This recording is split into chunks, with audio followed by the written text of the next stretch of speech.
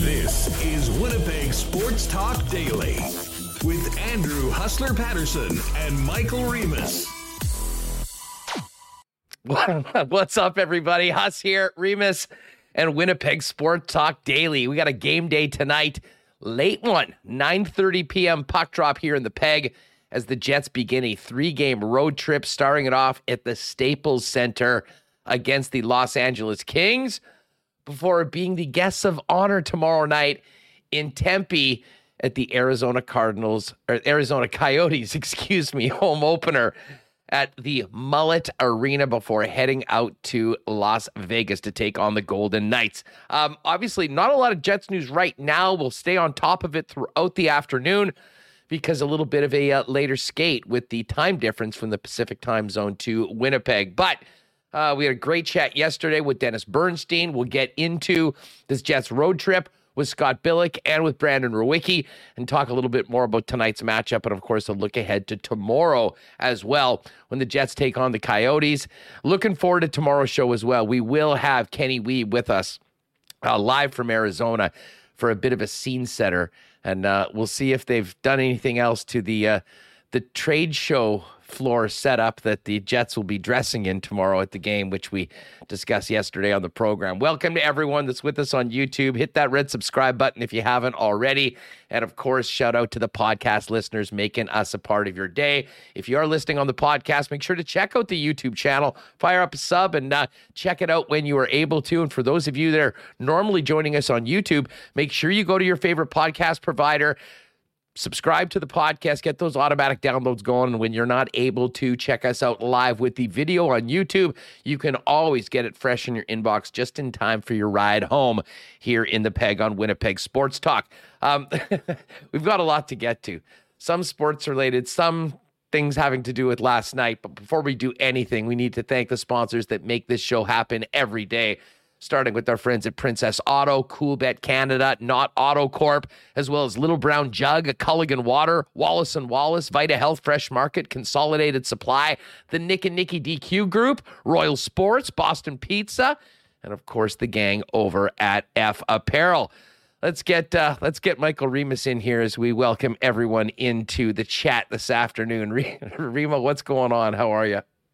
I'm feeling good. I'm pumped for tonight. I see some people in chat not excited about the 9:30 p.m. start, but for me personally, I live for these West Coast late games. It's amazing. So I don't have to wake up at 5:45 like Leslie mentioned in chat. That sounds pretty rough, but I'm pumped. Jets Kings tonight from Crypto.com Arena. And it's not the Staples Center anymore. Crypto.com. Not sure how long it's going to be Crypto.com for, but they also changed, it's Grateful Dead Night, too. Grateful Dead Night. Oh, cool. Yeah, I don't know what that means, but they had out T-shirts if you get, the package. Oh, well, that'll look good on television. Listen, before we get into the Jets and everything else, we got to talk about last night. First things first. Congratulations to the new mayor of Winnipeg, Scott Gillingham. Oh, I thought Glenn Murray. Well... Depends on what time you were watching and what channel you were watching. Oh, okay. So the big win last night goes to the new mayor of Winnipeg, so we'll wish him well. The big L last night goes to CTV Winnipeg. Rima, I don't know about you. I'll fill people in. So last night I go to meet a friend to watch this Oilers Blues game in the Raptors. So we're at a bar in my neighborhood. And we're sitting at the bar, and we're watching the Blues and Oilers, and we've got the Raptors on the other game. Behind us, the bartender had thrown on CTV News on one of the televisions just so we could sort of turn around and see what was going on as they counted the votes. This is relatively early. So again, not paying too much attention. The votes start coming in. We're watching the games and turn around and see that CTV's declared that Glenn Murray's won. They've got the big check beside him, and we're looking up, and it's like 42% of the ballots had been counted, and it didn't seem like it was this insurmountable lead. But anyways, I mean, listen, the people that are doing those things are quite more advanced than the average Joe sitting at a bar without the sound on watching the game. So, there it was. And we're like, okay, well, geez, I didn't think that was going to happen, but I won't get into my thoughts or whatever on it. Just the fact, okay, Glenn Murray's really, okay. Back to the game. 10 minutes later, I check Twitter, and all of a sudden, Gillingham is leading.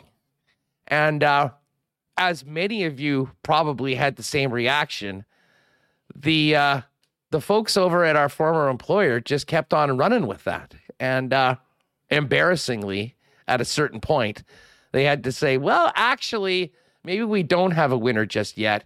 And I think because of the early call, it made them all wait so much longer to actually announce the guy that had really won the election. Nevertheless, Reem, I don't know about you. That was one of the biggest L's we've seen a legit mainstream media company take. I mean, I don't know what's worse. Jet-centric saying that Barry Trotz had been hired by the Winnipeg Jets, or what had happened last night, and something of somewhat very high importance to Winnipeggers that are watching that last night. What? How? How does that happen? I know that this is a sports show, but this really is the number one topic in Winnipeg right now, trending yesterday. Everyone weighing in and making jokes at CTV's expense. It's really low-hanging fruit after layoffs that we've seen, and I guess they just had to get to Amazing Race Us. They had to end it early. Say, it's Glenn Murray, go home. We got to get to Amazing Race. But I was watching it at home. I watched CBC's coverage. I thought they did a great job. And when I saw on Twitter that they had tweeted out and posted an article that Glenn Murray was, I was like, I don't think so. It's pretty close. There's a lot of more you got to count. Oh, they leaned into it. They absolutely leaned into it. They had it on television. They had our old pal from the COVID updates, John Hendricks. Shout out to John. He was always so much fun coming on every day for like a year during the height of the pandemic with myself and Rick. And he's down there talking to someone at the Gillingham HQ. And, it's the equivalent of, a coaching interview at halftime going, well, I think we're still in it. We might be down, but there's a lot of time left. And then it comes back and they say, well, unfortunately for them, we've already declared him the winner. And yes, you mentioned the Amazing Race. So this is going on. As I mentioned, I was not glued into the election. We were watching the hockey game and the hoops. 15 minutes later, after we're seeing what's happening on Twitter, and it seems like there is very much this election is still happening on, I turned back to the television that had the CTV broadcast on it, and it's the Amazing Race. Yeah. So just to recap, called the wrong guy, basically told the folks that were very much in it that, well, it's too bad, but it's not happening, and then cut away and went to the Amazing Race. I'll say this. This is maybe more of a general comment on the media in general, but particularly where we used to work. When you cut that many people and you replace good quality journalists or with nobody, or very, very young, inexperienced people that do obviously need to get experience, but maybe are put in situations that they're not totally ready for on a huge night like that, you can end up being embarrassed. And that is exactly what happened last night. I couldn't help. Can we get comment from Lisa LaFlamme on what happened yesterday, Remo? I'm not sure what she's doing these days. However, it did lead to one of the most fun nights on Twitter. I already see the jokes flying in. A lot of people declaring the Winnipeg Jets Stanley Cup champions this upcoming spring, 2023. You can go CTV is going to declare a victory for the Jets tonight. Declare a victory for the Kings tonight. Oh, yeah. And then it'll be wrong. And then we'll be talking about a 2-game winning streak tomorrow. Yeah, it declares the Atlanta Falcons the winners of the Super Bowl LI over the Patriots. However, the Falcons actually had a bigger lead. The Falcons had a way bigger lead than Glenn Murray did last night when he got called the winner. So we can go on and on. CTV's still reporting La La Land was the winner of the 2017 Oscars for Best Picture after that mistake happened. So endless comedy. Riders still in the playoff hunt this year in the Canadian Football League as projected by our CTV Winnipeg. It's been memed into a Canadian heritage moment. So a lot of people having fun at Bell Media's expense last night. So It was like watching a reality. I mean, there was no hockey game on. There was no Jets game, so I was like, well, I'm tuning into this. I had the Blues game. The Blues seemed to figure out how to play against the Oilers. They lost 3-1, but I had that game on my computer while watching the election coverage as well. So big L last night, and it was entertaining. Maybe it was get people to watch. It was a publicity stunt. Yeah, well, there's just no doubt about it. Well, yeah, but then everyone turned over, and it was The Amazing Race. Could this have been a plot by The Amazing Race to boost their viewership beforehand in the city of Winnipeg? I'm not sure. Conspiracy theories abound. I know Billeck will have some takes on this. We'll talk to him about it a little bit later on, but of course we will get to the Winnipeg Jets. That being said, you mentioned that Oiler-Blues game last night. Oilers did the Jets a little bit of a favor with that win. Ryan O'Reilly finally got on the board. He'd been a little bit quiet so far this year, but the Oilers do get the victory.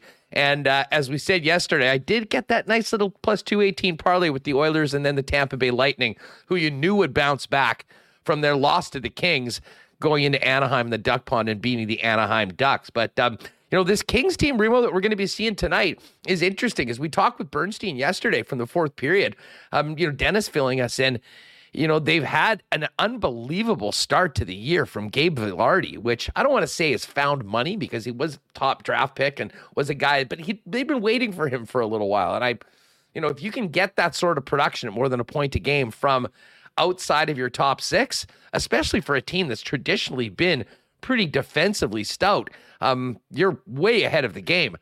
Problem is for the Kings so far this year is that they haven't been as good defensively. And as Dennis mentioned yesterday, the goaltending has been pretty shaky at times, especially from Cal Peterson. And I would imagine, considering the way Jonathan Quick played against the Tampa Bay Lightning, the likely role with him again today, we should have maybe a little bit more clarity on that a little bit later on in the program as more news comes out of Tinseltown before tonight's game.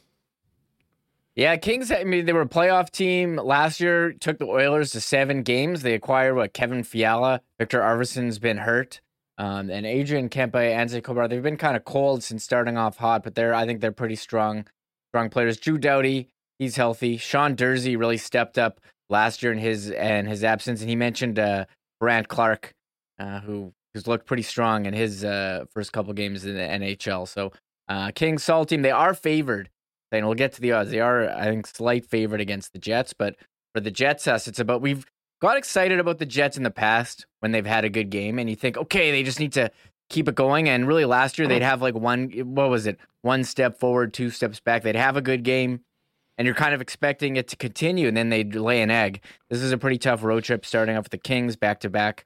With the Coyotes, they're going to be face the adversity of that horrible visitors' dressing room tomorrow, and then Vegas on Halloween weekend. So I think the schedule here kind of stacked against the Jets, but we're hoping they can get 2 out of 3, 4 to 6 points. And you'd like to see them continue their game that they had on Monday into tonight. Hopefully, the late start time zones, it's basically 9:30 local start, doesn't affect them. But if they can continue that, I think that's good. If they take, if we see what we had seen in other games this year, like the Dallas game or, some of the Vegas game, then I don't want to say be concerned, but you'd like to see the momentum continue from Monday. Well, there's no doubt about it. I mean, the Jets are trying to instill both a style of play that they can repeat and execute consistently. And, it's hard to do something really well for the full 60 minutes, never mind game after game after game, but they did it against the St. Louis Blues on Monday night with their most complete performance of the season. And as we heard from Scott Arniel, both after the game and yesterday before the team headed out to L.A., that is pretty much the blueprint. And listen, it would be very disappointing if they completely came off that tonight. I mean, you'll win some games, you will lose other games, but the one thing under the team's control is the way they come out, the way they execute, and their commitment to both the offense and defensive parts of the game. And that, I think, gave Jet fans so much optimism for the way that they played against St. Louis and the way they continued to ramp it up through the game. I mean, I still can't get over how many pucks they put on Thomas Greiss in the third period of that game when they were the ones leading. But as we mentioned, Reem, that's sort of positive reinforcement. To get a result like that, to have the hard work paid off, you would hope turns into more performances like that. And no better place to start on it off than tonight in the Crypto.com arena. Like, as you mentioned, 2 out of 3, if the Jets can grab 2, if you can come out of this trip with 4 points, you're coming back home and you're guaranteed of having at least 10 points in your first 10 games with a home game against the Montreal Canadiens. And I don't know about you, but I mean, we were sort of looking at this first 10-game segment and looking at the teams that the Winnipeg Jets were playing and where they were playing it. And I think most would have agreed. Well, I said yesterday, you got to survive these first 10 games. You can't end up like the Vancouver Canucks and be looking up at the rest of the division and be playing catch-up for the next number of months. And so far, so good. But the big key to that now is to build off Monday's win and try and do it again on the road against a very good team, the Los Angeles Kings. So it sets up to be an interesting one tonight. And, I would say this, I think a really big 48 hours for the Winnipeg Jets, because we know that game in Vegas on Sunday is going to be difficult. But to start off this road trip with something positive, get some points in the bank before heading to Arizona, and that back-to-back in the home opener would be really big for Winnipeg and would be a real positive coming back home for more home cooking in the month of November. Yeah, you get it almost 2 weeks at home to start November, and you also get to play against Montreal, who's not a playoff team, and Chicago. While they've played well, they weren't projected. That's a nice Saturday after noon game, then the divisional game against Dallas. One player to watch tonight, Kyle Connor. He's got 0 goals against a goal. He's got the one empty netter this season. He's scoring tonight. Yeah, I don't see, you've watched him play. He's had a lot of shots. He's had a lot of chances. He had a post last game on the power play. I don't think there should be any reason for concern, but you'd like to see him get on the board. He almost scored 50 last year. To have 0, I do agree with you. If it's not tonight, for sure tomorrow. I think you said 3 goals on this road trip. He's getting 3 goals on this road trip. That's my prediction. So we'll see if he can score them in bunches or what. But yeah, they're going to need. They had goals, points from a number of different players on Monday. I'd like to see them keep that going today, and let's see a power play goal as well, because they weren't able to convert on Monday. That's something that I'm looking out for. And we mentioned this yesterday. I mean, the Jets start staying in there while you're not. There's only 6 games, so how many games over 500 can you really be? But as keep it even at 3-3. You're staying in the hunt, with the other teams, and you do have some divisional games coming up. So you're not sinking yourself like Vancouver Staying in the did. fight? Can we still use "stay in the fight"? Is that trademark from a previous administration, or can we still talk about staying in the fight right now, especially this early in the season? You can say that. You can say they're still in the hunt here. It's obviously pretty early, but again, Vancouver, they're done. I think we can. We'll get to the cool bet odds a little later on. We'll hit this National Football League game tonight between the Bucks and the Ravens and the Jets. But just while we're bringing up Kyle Connor, I pulled this up. His number's gone up a little bit, plus 150 to score tonight. But Reem, as I said, I think these are going to come in bunches. Plus 740 for 2 goals and 31-1 for a hat trick. I might put a little sprinkle on that for the next couple games over the next little bit. We will definitely be seeing Kyle Connor light the lamp. I'm sure of it. We'll talk about it with Billeck coming up, as well as we'll see if he has any declarations that he can make as far as what's happening in the future. Hey, before we do that, I got to thank our friends at our newest sponsor, the gang over at Consolidated Supply, for their support of Winnipeg Sports Talk. Always great to have supporters that are also big-time listeners of Winnipeg Sports Talk. And I know Joe and Spicy, Gino and the gang over there, daily listeners, so we appreciate their support of us. And you might not know, Consolidated Supply is the leader in irrigation, from lawn and garden to golf, bringing the highest quality products and exceptional customer service. And not only for irrigation, for your properties, landscaping needs, and more. also have artificial turf if you're thinking of maybe building that dream putting green in the backyard or somewhere on the property. But much more than that, they've kind of started out as golf, and obviously they've been the leaders in golf cars in Manitoba, both for the golf industry as well as industrial or for personal use.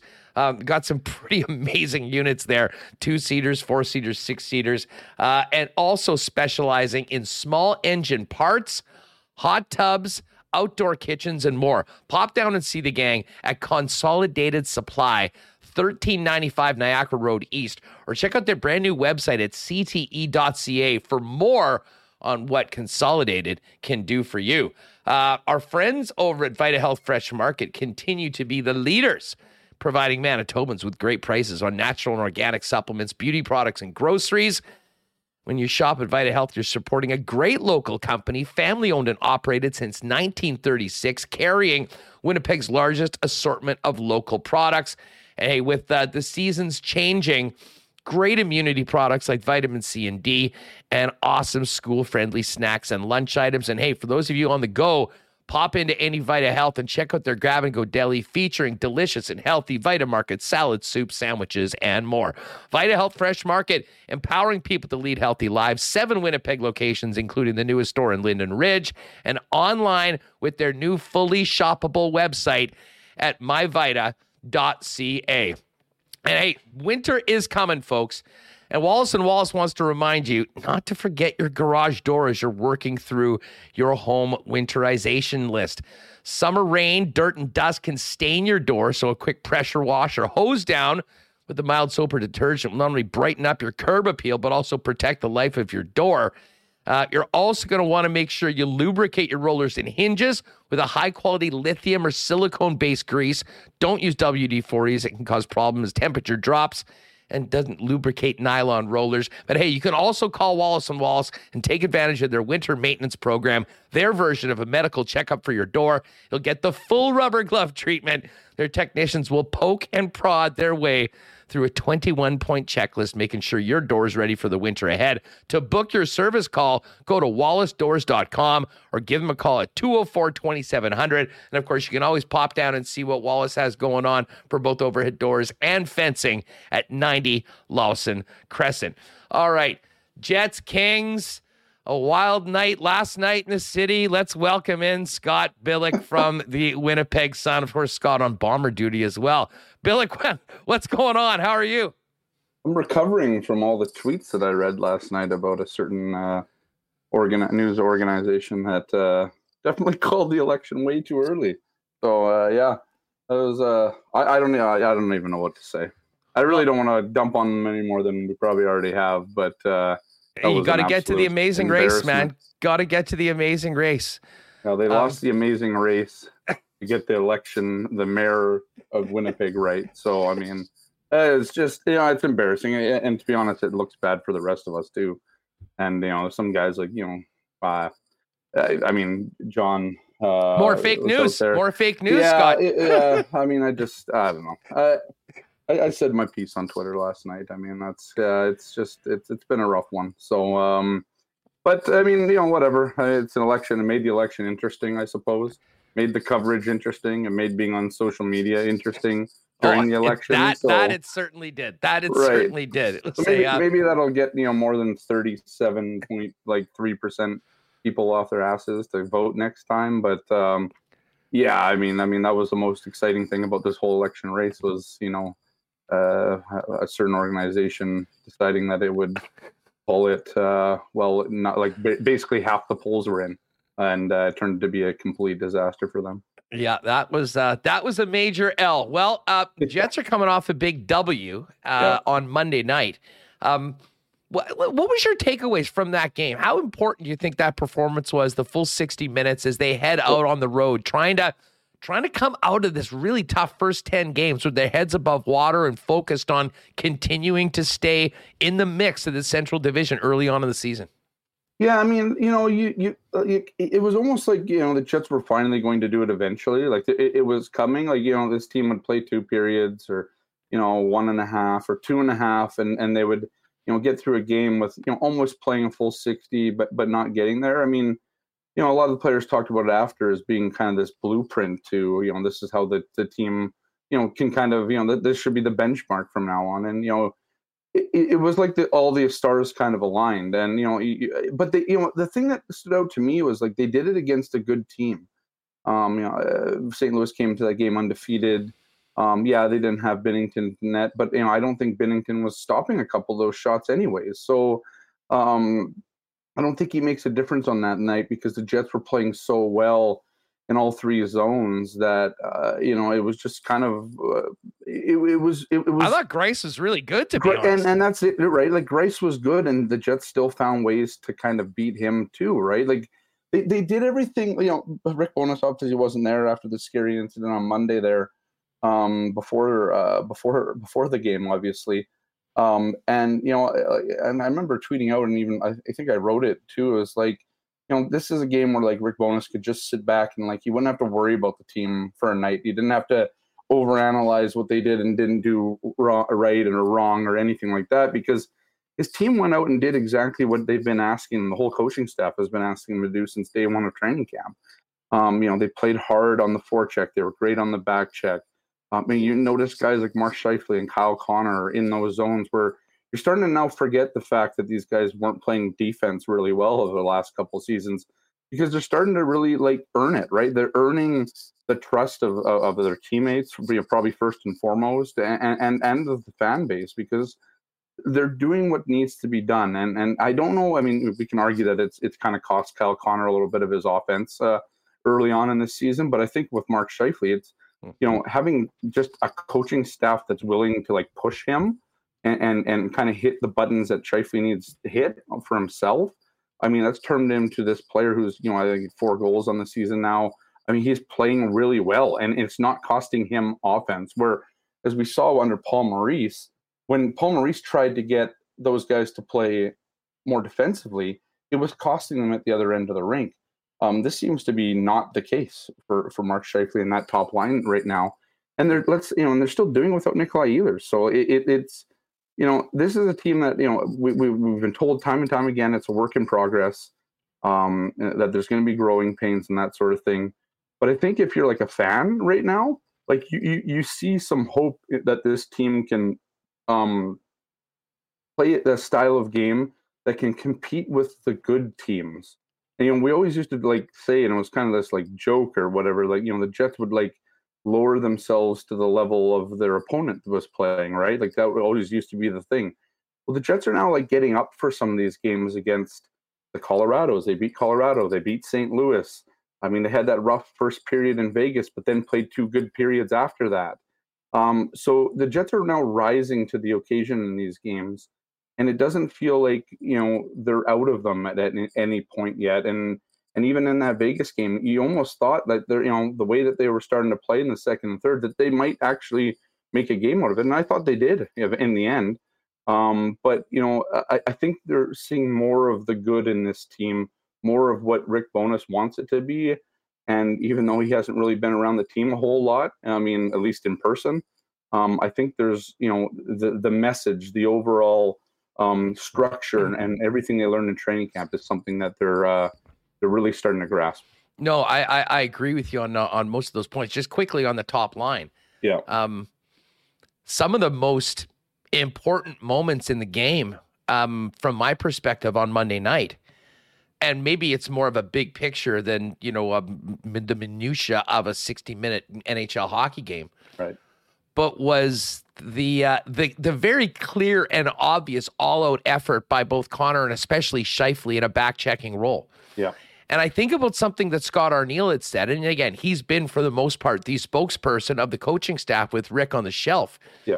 And he was very clear. He said, we have challenged Mark Scheifele to be a guy that, you know, can go out, can handle these matchups. It's one thing to play 22 minutes a night as a number 1 center.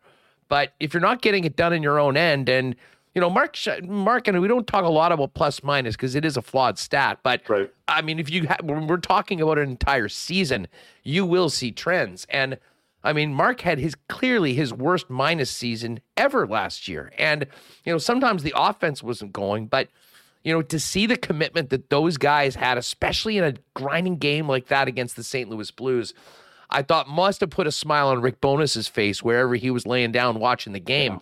Yeah. And for them to have that sort of success in the offensive zone, kind of cycling, grinding, doing some of the things that haven't traditionally been associated with that line, and maybe a little bit easier to do it in that sort of game with a Mason Appleton on that line than Nikolai Ehlers, because of Appleton's propensity for forechecking, getting pucks, and then getting it to those other guys. Yeah. But man, there's been a lot of really good signs early on of that line, but the team overall. And now, as Remus pointed out at the beginning of the program, this is a big one tonight to see if you can pull it off again. And hey, the result will be what the result is. But I think that if the Winnipeg Jets can go out and play a very similar style of game and be committed in both of those ends, good things begat more good things. And, I think there was a lot of momentum and a lot of positive of self-reinforcement that the team earned from that win against St. Louis. And I'm really interested to see if they can continue doing that starting off on the road tonight. Well, yeah, and Morgan Barron kind of said it the best yesterday. It's like, we have to find some continuity. We have to be able to string these wins together, these performances. And we don't want to be, in his words, we don't want to be a 500 team teetering on 500 where the Jets are at right now, right? I mean, it's interesting because, like, everybody seems to kind of be pulling in the right direction right now, the same direction. And you talked about Scheifele and Connor there and that sort of thing. And I totally agree with you. Like, I mean, the idea that this coaching staff is pushing those two, and I don't think it was much for Connor. I don't think he really needs that. He just needs to be kind of, you tell him what to do and he'll go and do it. But for Scheifele, like, for me, it's two words. It's buy-in, right? Like, I mean, that's where it is. This coaching staff has managed, for all the talk that, it's not Barry Trotz and blah, blah, blah, blah, blah. Regardless, right now, 6 games into the season, this coaching staff, Rick Bowness and Brad Lauer and Scott O'Neill, has found a way to get this team to buy into what they're selling. And there's a lot of people out there who believe that's all this team sort of needed, right? Like they needed, you could have added a lot during the summer, and we all kind of, took our shots at the team, not making, big roster changes and all that. One of the things I wrote during the summer is, it wasn't surprising that Kevin Cheveldayoff didn't make a lot of changes, because I think he feels like he has built a team that actually can compete. But it just didn't, eventually just didn't have the voices last year and the leadership, at least from behind the bench, to do it. I think you see that this season. I think there's just been this after 8 years, the message got stale, and one of the biggest questions coming into the season was how impactful can a head coach be? Because kind of what all the Jets did this summer was make a change behind the bench. And Kevin Cheveldayoff, it was a bit of hyperbole. He called it seismic, right? The change. And that sort of thing. We kind of snickered at that. But the way that you're seeing it right now, like, maybe it is a little seismic. Maybe he's right, like, to get Mark and Kyle and that top line playing that way, to get the buy-in from the third and the fourth lines to play, to give those, especially the fourth line, the confidence to be out in the third period, out late, and where the fourth line never really saw that under Paul Maurice.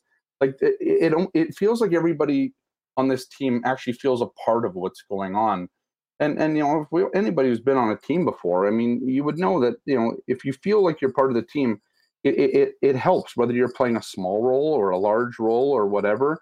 You see this kind of with the Winnipeg Blue Bombers, which I'm sure we'll talk about later, but right down from the long snapper to, the guy that's on you talk to guys on specialty or on the practice roster for the Bombers, and they speak the same way as, the Big Hills and the Colaroses and stuff. And, I think it's this bit of culture change that the Jets are seeing right now that's starting to kind of foster, like, good feelings in the room, but also like confidence on the ice. It's going to be interesting to see. We're 6 games in. I could be completely wrong about this 6 games from now. But I think you're seeing some good signs from this team.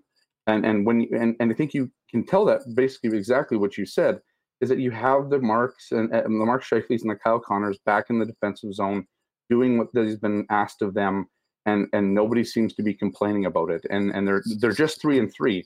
It's not like they're 6-0 and you can ride because you haven't lost yet. no, this team, I still think even at 3-3 thinks that they're still building and there's an identity already kind of established of how this team wants to play.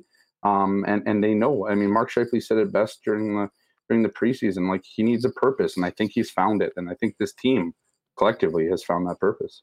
Yeah, well, I mean, very simply, the purpose is to win hockey games. And Right. If you buy in and play as a team, you'll have a much better chance of doing that on a regular basis. And I think we've seen that in spots. We saw it in full color HD 4K on Monday night with the way that they played.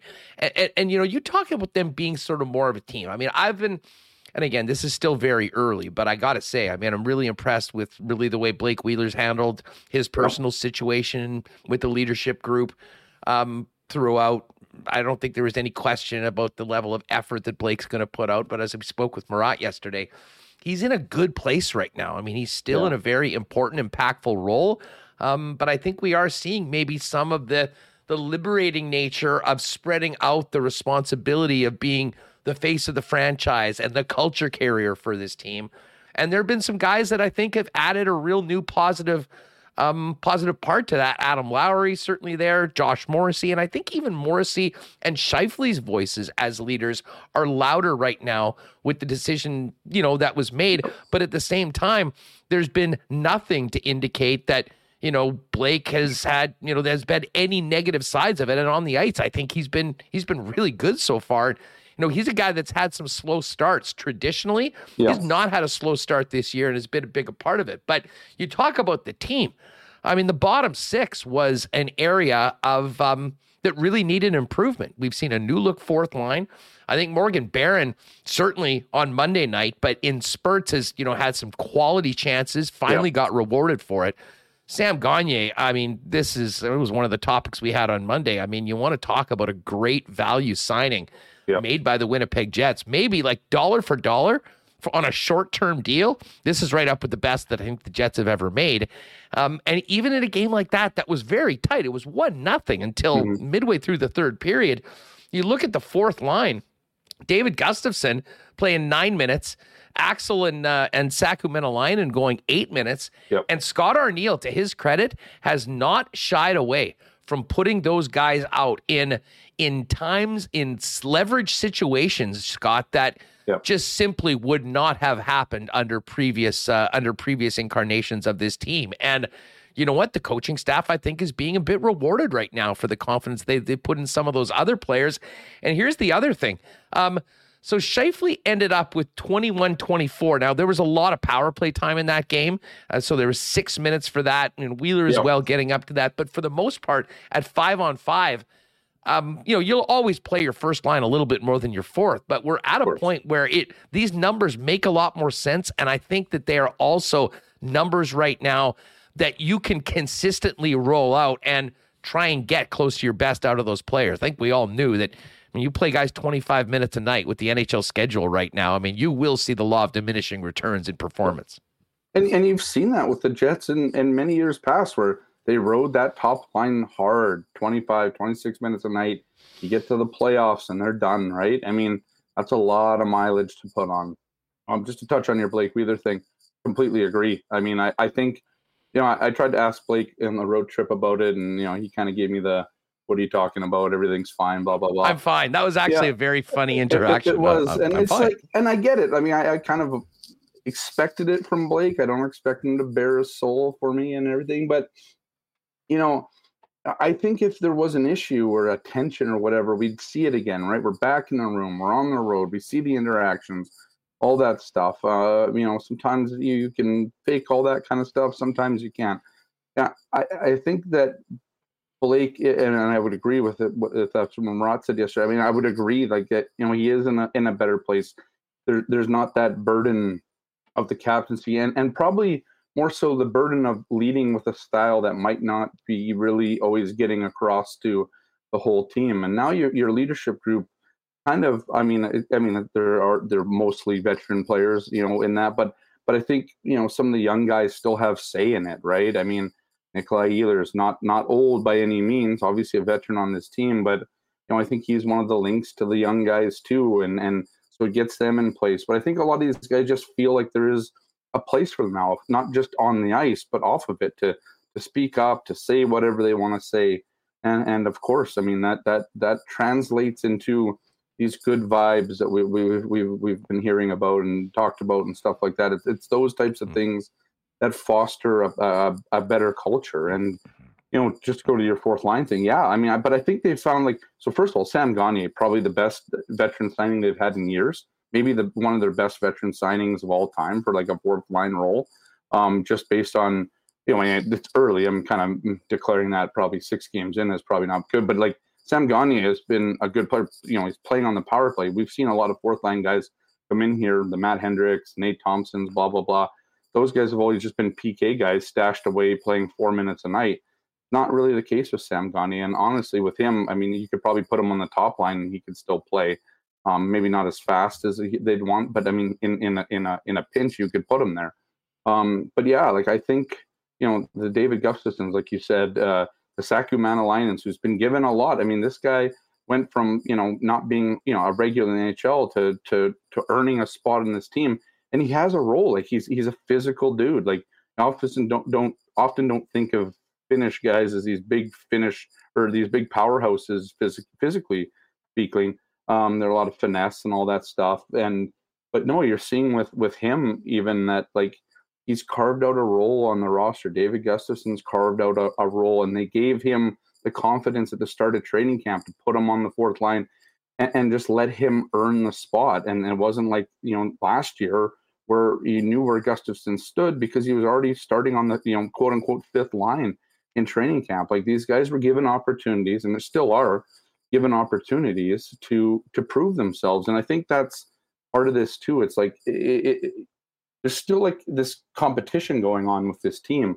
Morgan Barron talked about it yesterday. He's like, I'm glad I'm here, but in no way do I think I'm like, basically I'm stuck here. I'm not going anywhere. Like, I mean, I feel like I'm in a competition for a spot every day. And that's kind of, again, a bit of a change, right? I mean, I think these young players like the Barons and the Gustafsons, they also don't think that one mistake is going to, ruin, they're not going to play or they're going to get sad or whatever. And it's so different. We're learning a lot different about this team this year, about how they're coaching it and stuff. And, halfway through the season, probably have a really good grasp on like kind of how it goes. But the early signs are that like there's a lot of trust from the top line to the fourth line, from the top pairing to the fourth pairing. And we haven't even talked about Connor Hellebuck yet. I thought he's just been dialed in this whole season. I mean, he had a couple outings that maybe, whatever, but I don't think he's really had it really been kind of his fault. He's not letting in those whatever squeakers or whatever. He's played at the really same good time, again, and at the same time, I mean, you talk about that 25 save shutout on Yeah. I mean, he was awesome in the first period. They had those 2 penalty kills, which were crucial. I mean, you don't want to get down early, especially playing well the way they were. I mean, I don't want to say, I won't say that they're a fragile team. In the past, though, they have been. And, it can go south and you can get off your game and then you can start chasing it. That didn't happen. Hellebuck was a huge part of it. But to the team's credit, once they got through that first period and continued to ramp up the way that they played, it was at times pretty lonely for Connor back in his net. And I'm sure he was fine with that, although he'll always say that he likes the action. But we talked a lot about competition. And listen, Logan Stanley had a real strong game, as did most of the members of the Jet Blue line, playing with Dylan DeMello. And in a way, this has set up a really good situation. Ville Heinola is absolutely on fire right now with the Manitoba Moose. And I mean, he is going to get an opportunity at some point, depending on injuries. And I think he'll be ready to make the most of that. But right now, Dylan Samberg came in that game when they shifted all three defense pairings against the Colorado Avalanche. And I loved his game. I mean, it was relatively quiet. There wasn't a lot of fires, and even playing against a team like the Avalanche that is pretty much the measuring stick right now in the National Hockey League, he really acquitted himself well. Would have certainly stayed in the lineup, but got hurt. Logan Stanley made the most of that opportunity. I thought he was fine against Toronto, but I really thought that he was at the sort of player that I think they hope they can get regularly if he is in the lineup against the St. Louis Blues. Now he's a little dinged up, and now Samberg comes back in, with the challenge of maybe trying to once again maybe grab a bit stronger hold on that spot and be a regular in the lineup. And that's exactly the sort of competition that you want for that final spot in the roster. And, I know there's some people that would like to see, I think the Ville Heinola issue with him being the Moose right now, probably somewhat positive for him to play as much as he is, but he is ready, and that is going to come at a certain point. But for the guys right now battling for it, you got to be good, and you got to have strong play to stay in the game. And I'm sure that is the best case scenario in the minds of the coaching staff to get the most out of that third pairing. And a lot of credit goes to Dylan DeMello. He has been the perfect pairing for whether it's Sandberg or Stanley. And I think we've seen a more confident young player playing alongside DeMello after they did the shakeup of those defense pairings. Well, and what a change, right? Because before it was this team was trying to find a sixth defenseman, right? None of them would really come in and really make a splash, and it was difficult. And especially before they added, Brendan Dillon and obviously Nate Schmidt. Now it's there's genuine competition, right? If Dylan Sandberg doesn't play well, let's say, then Logan Stanley might come back in. And I think you're right.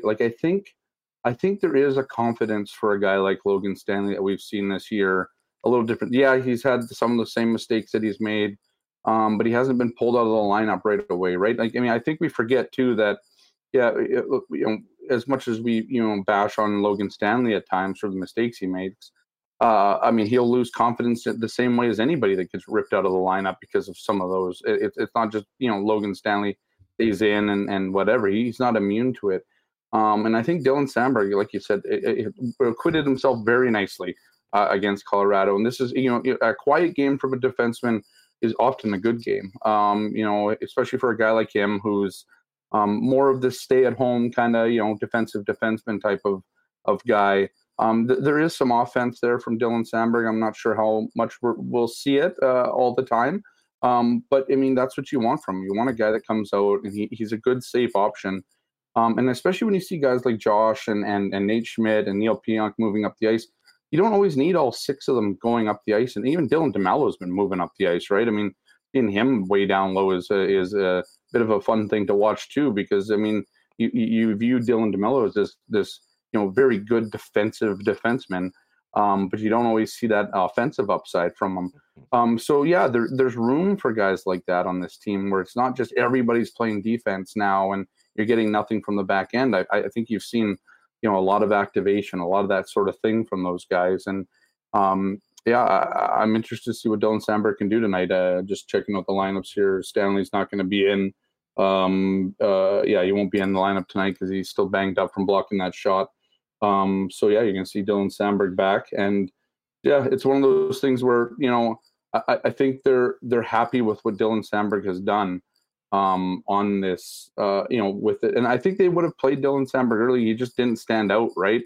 That was the thing. But, I think we probably don't give Logan Stanley enough credit there at times, too, that he's hung in there, too. He didn't lose ground on any of those guys, and that's why I think you've seen, Logan Stanley play a lot this season. And, he hasn't been great the whole time, but he had probably his best game as a pro on Monday night there against the Blues before.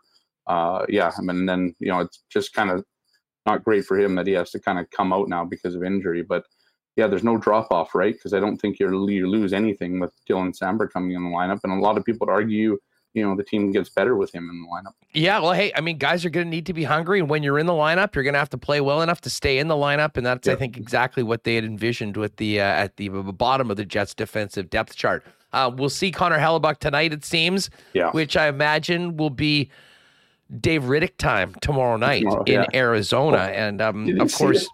Did you see those visiting room lockers? The thing from yesterday? It's a trade show floor. It's horrible, man. You can have little cloth dividers. Remo, you got to pull that video. Well, the thing is, the Jets have to win this game tomorrow night because then we'll be able to see the jacket presentation, walking basically across an entire rink. Here you go. Yeah. Listen. Goodness. It's obviously low-lying fruit, and still everything. Nutritious. That's good point.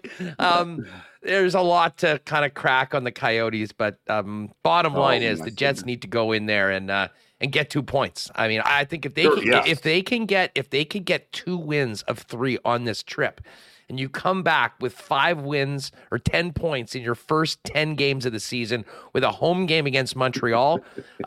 In that way, yes, there it is. The trade show floor, soon to be hosting the Winnipeg Jets before the game at the Mullet Arena tomorrow night.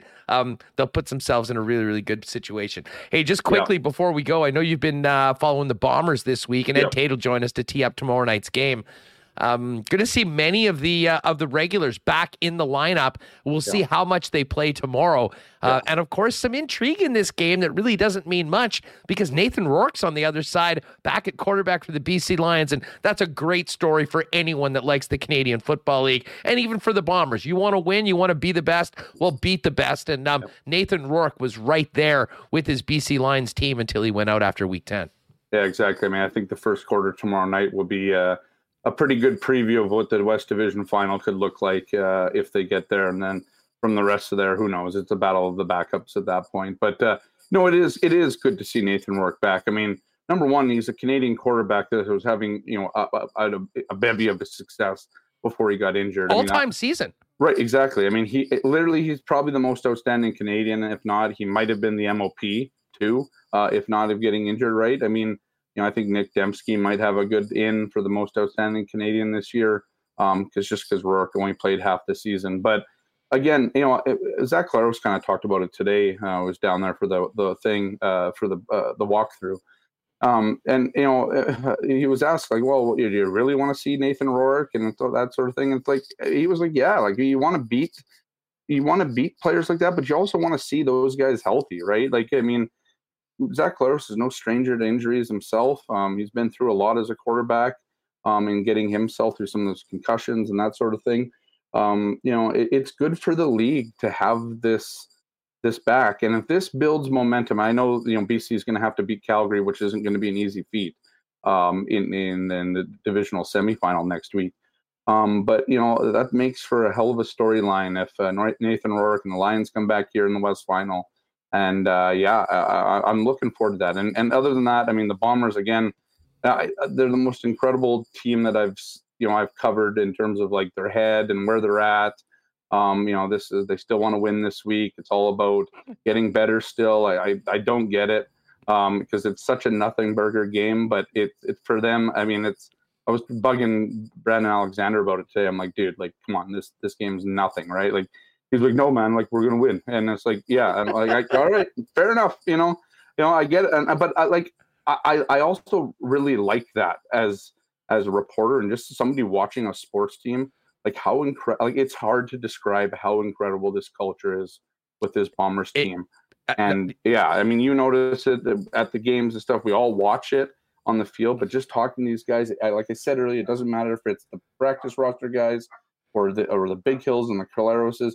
They all say the same thing. It's almost annoying to a point, but it's also so unbelievable that you don't even, like, it's funny. Think about what we've talked about with the Jets all this time and like how the coaches needed to get the buy-in from the team. Well, they got the buy-in a while, and the winning begets more winning. And everything that they're preaching to the team has been proven true through 2 championship seasons. Exactly. And, on a micro level, you hope that those sort of small victories for the Winnipeg Jets like they had on Monday can turn themselves into more consistent performances, which will help them going forward. Scotty, great stuff as always, man. Thanks for doing this. We will look forward to all of your reporting in the Sun on the Bombers on the weekend. And, of course, we'll talk more Jets and stuff with you next week as the team comes home for a little bit more of an extended stay at Canada Life Center. Have a great one and an awesome weekend. I do want to get to our why not question of the day, though, and this is going to be fun. This will be a different one. Normally, we're asking a question about the game or something to do with the Jets, and make sure to hit us up in the comments.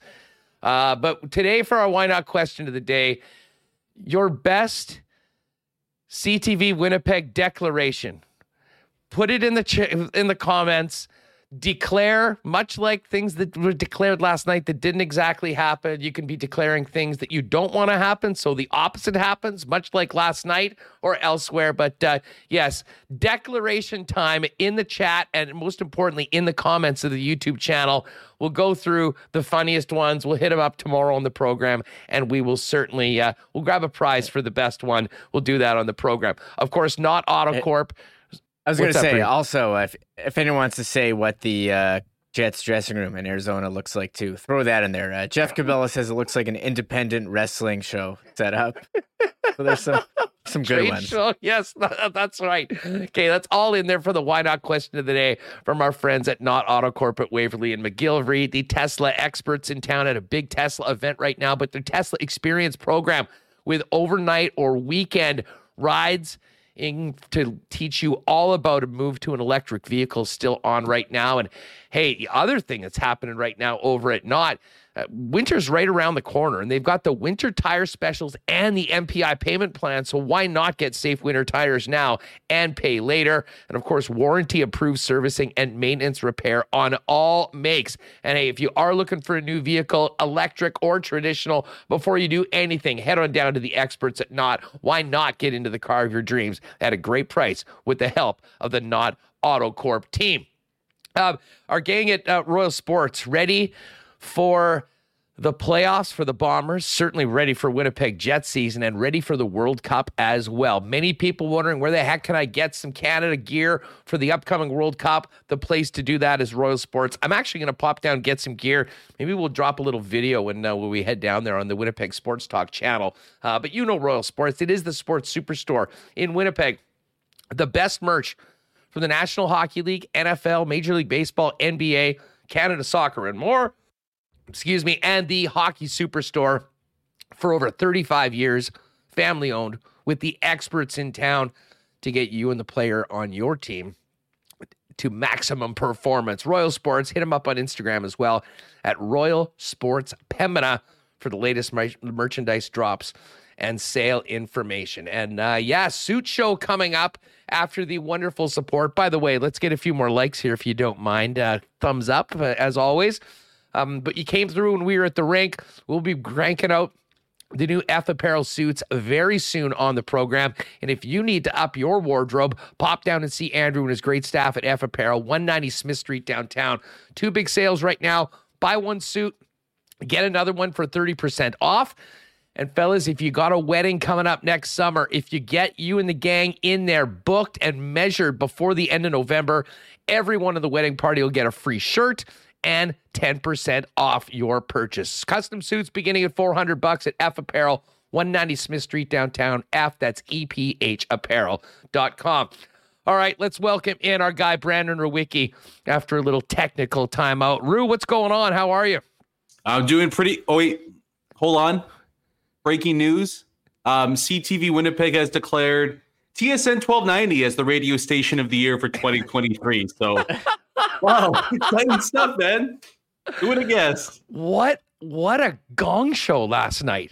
I mean, listen, we kind of know a little bit about how things work behind the scenes on the radio side and with the big company. I mean, maybe this is just a sign of the times. When you whack enough people and get down to an absolute skeleton crew, mistakes like that can happen. But my God, I mean, that is egg on the face of everybody involved. And frankly, I feel sorry for some of the people that are out front because it's not their call that's making that happen.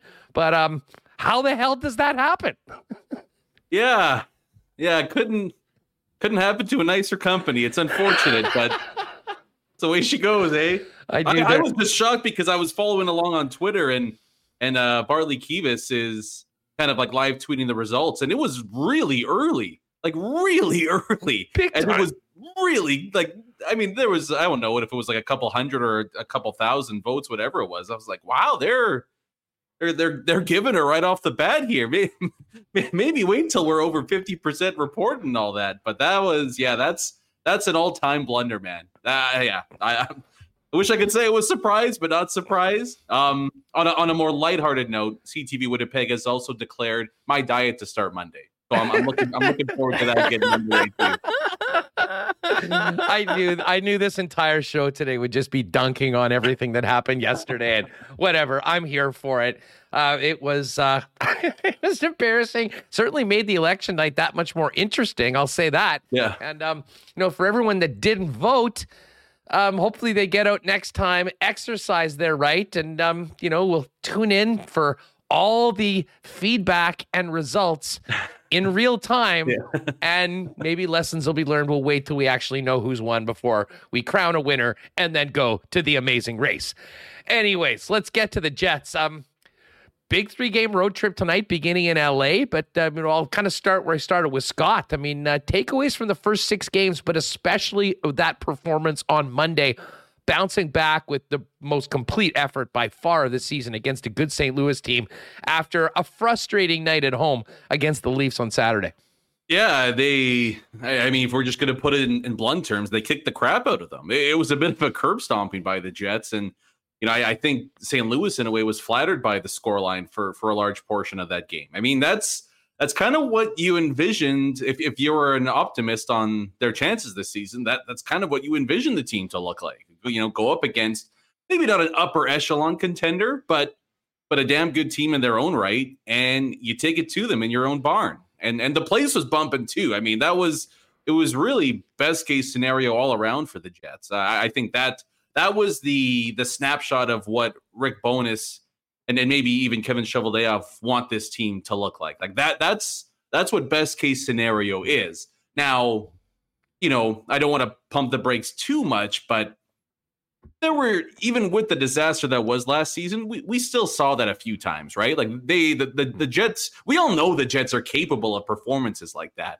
It's more so, can you string 5 of them in the next 6? Can you, if you have a bump in the road, not turn 2 losses to 7 losses in a row, right? Like it's always been the consistency with this team where you have some doubts and you have some concerns. It's not necessarily what they can do when everybody's rolling. We know that they can be a good team. It's just let's make this happen a little more often. Let's all make that the norm. But I will say, a pretty massive win in the sense that this road trip upcoming and the way the schedule plays out, there's a chance for this team to roll off 5 wins in their next 6, right? And hey, it is the death blow that is facing teams on the lower end of the totem pole. The Jets haven't taken advantage of those in a while, but it doesn't make tonight's game in LA an absolute mandatory must win, right? They could potentially lose this one, but you find ways to get wins against Montreal, Arizona, Chicago coming up here. And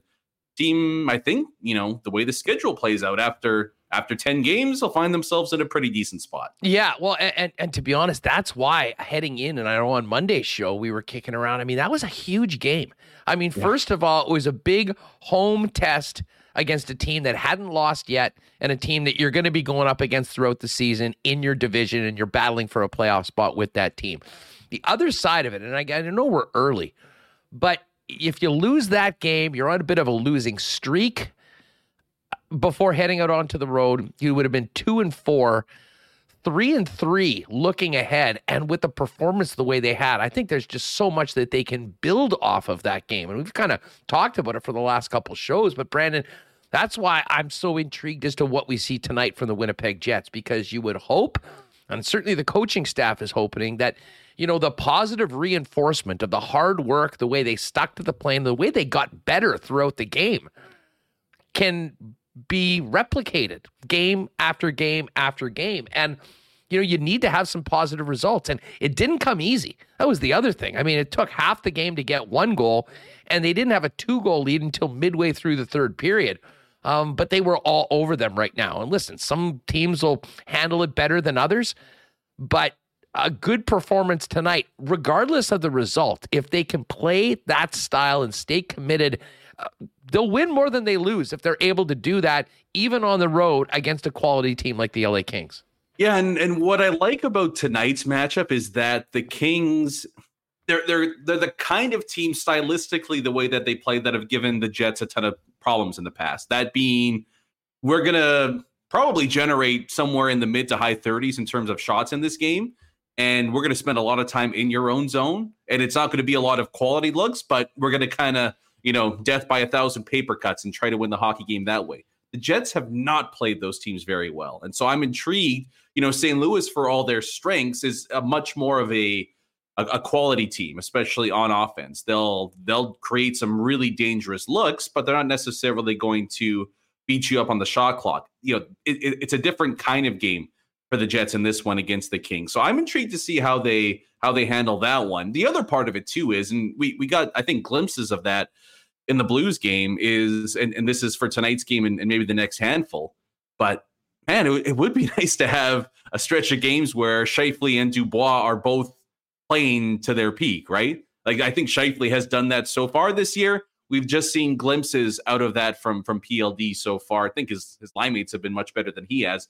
But man, it would be to get a true sense of this team's capabilities and their ceiling. See what they look like when Dubois and Scheifele are both going. They're both handfuls in the way that they attack the game. And hey, maybe this team could reel off 5 wins in the next 6 or something like that. Brandon Rewucki with us. Make sure you check out Skates and Plates daily, or a weekly podcast, and more, focusing on the Winnipeg Jets, wherever you're getting Winnipeg Sports Talk pods. It's about just over a week ago that Dylan Sandberg came into the lineup against the Colorado Avalanche, and they shook up all 3 defense pairings. And I thought Sandberg acquitted himself very well. Unfortunately, was hurt. He was out of the lineup. Logan Stanley came back in. They kept the top 2 pairings, and Dylan DeMello has been that calming influence. I really like that pairing with Sandberg, and Logan Stanley looked as comfortable and as effective as he has maybe ever in that game on Monday, playing alongside Dylan DeMello. Thoughts on DeMello's role there with whoever of the younger defensemen is in the lineup, and your thoughts on Morrissey and Pionk playing together, which of course allows Nate Schmidt a little bit more ice time alongside Brendan Dillon. Yeah, so I mean, I guess the easiest way to put it is, Dylan DeMello has been this team's 3rd best right shot defenseman so far this year. So, if you're going by that, he should be on the 3rd pair. I know Nate Schmidt's a lefty, but I think Nate Schmidt's been quietly sneaky, really good for the team so far this year. And I like Morrissey Pionk. I don't think they've been world beaters or anything like that, but I think it was really just more so a rough start for Dylan DeMello, and maybe dropping him down into more of a sheltered role would kind of help to kickstart his game. And really the main problem for the Jets through their first handful of games was the fact that they just were struggling to get out of their own end. Like the mistakes and the poor passes and the turnovers and all that, it was just killing them. And when you have Morrissey and Pionk together on the same pair, I think that eliminates and it takes a bit of the weight off Josh Morrissey's shoulders from that regard.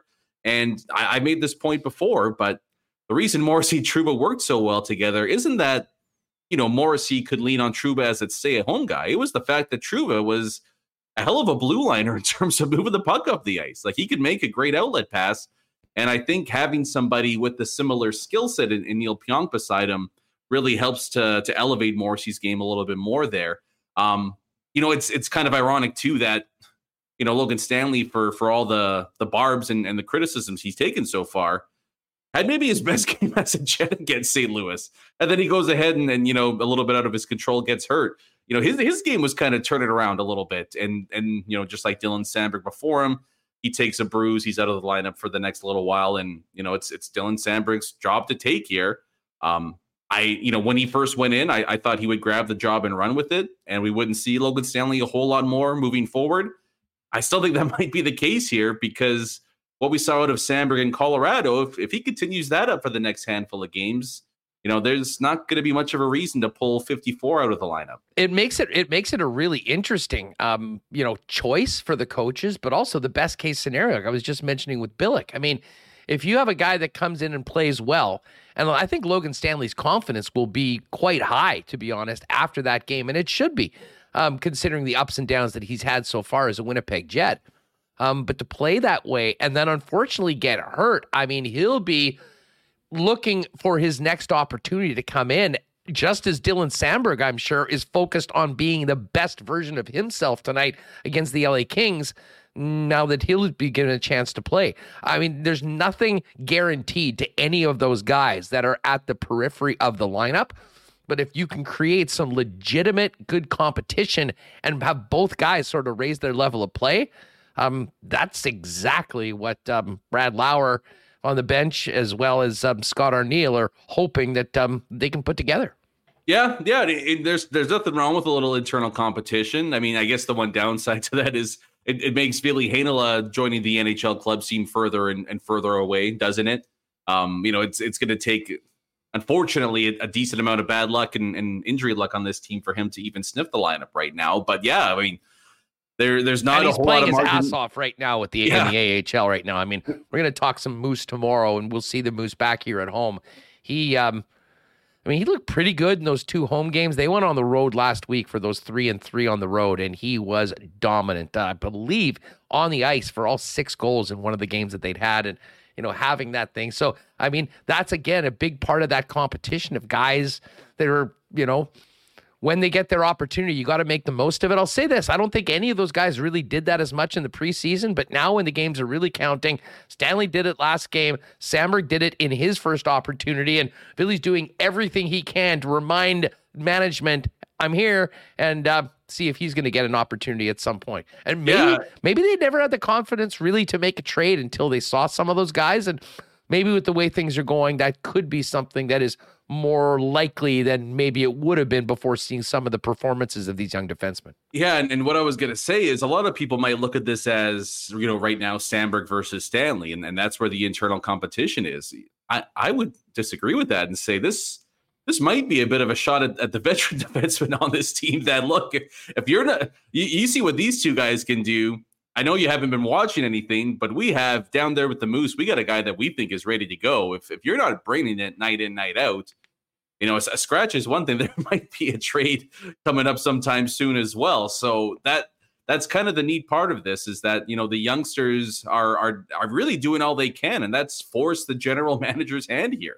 And that's either force the coach and the general manager's hand, right? Where, do we have to scratch a guy? Do we have to move a guy out to get these guys into the lineup? That's really all you can do as a youngster here. And, maybe specifically with Brendan Dillon and Dylan DeMello, maybe the 2 most movable blue liners this team has, it might be the spark under your ass that you need to get your game going. You can have a couple of bad ones to start the season, but if that continues out over the next 5 or 10 games, then maybe management has a decision to make.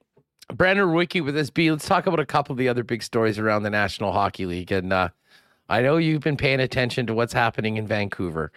I remember watching game 1 of the season, and they were up 3-0 on Edmonton. They were playing great. They were in complete control of that hockey game, and they really did get hosed on a call. Evander Kane high sticks Quinn Hughes in the face, draws blood. He goes down. They completely miss it. Edmonton goes in and scores to make it 3-1. Never looks back. They come back and win. Follow that up with 3 more consecutive blown 2-goal leads. And now it seems like literally the roof of the Rogers Arena is caving in on that club right now. We're 7 games into the season, and people in Vancouver are already saying it is just about next year time. And the crazy thing is, just because of the start that they've had, to get to the point where you expect the playoffs line to be 95 points or something like that, they got to play at like a 635 clip to get there. What do you make of the Canucks situation and the best course of action going forward? Because, they just committed to some players, including an extension to JT Miller that doesn't even start until next season. Yeah, it's crazy to say. I think it is over. It's just so damn hard. I think I read somewhere, like in the last 20 years or so, there's been one team that started off as poorly as the Canucks have. Of course, it was the Flyers that would end up to go on to make the postseason. And they, like, to your point, I think they played at a 42-24 and something record from that. Like, it's just so difficult.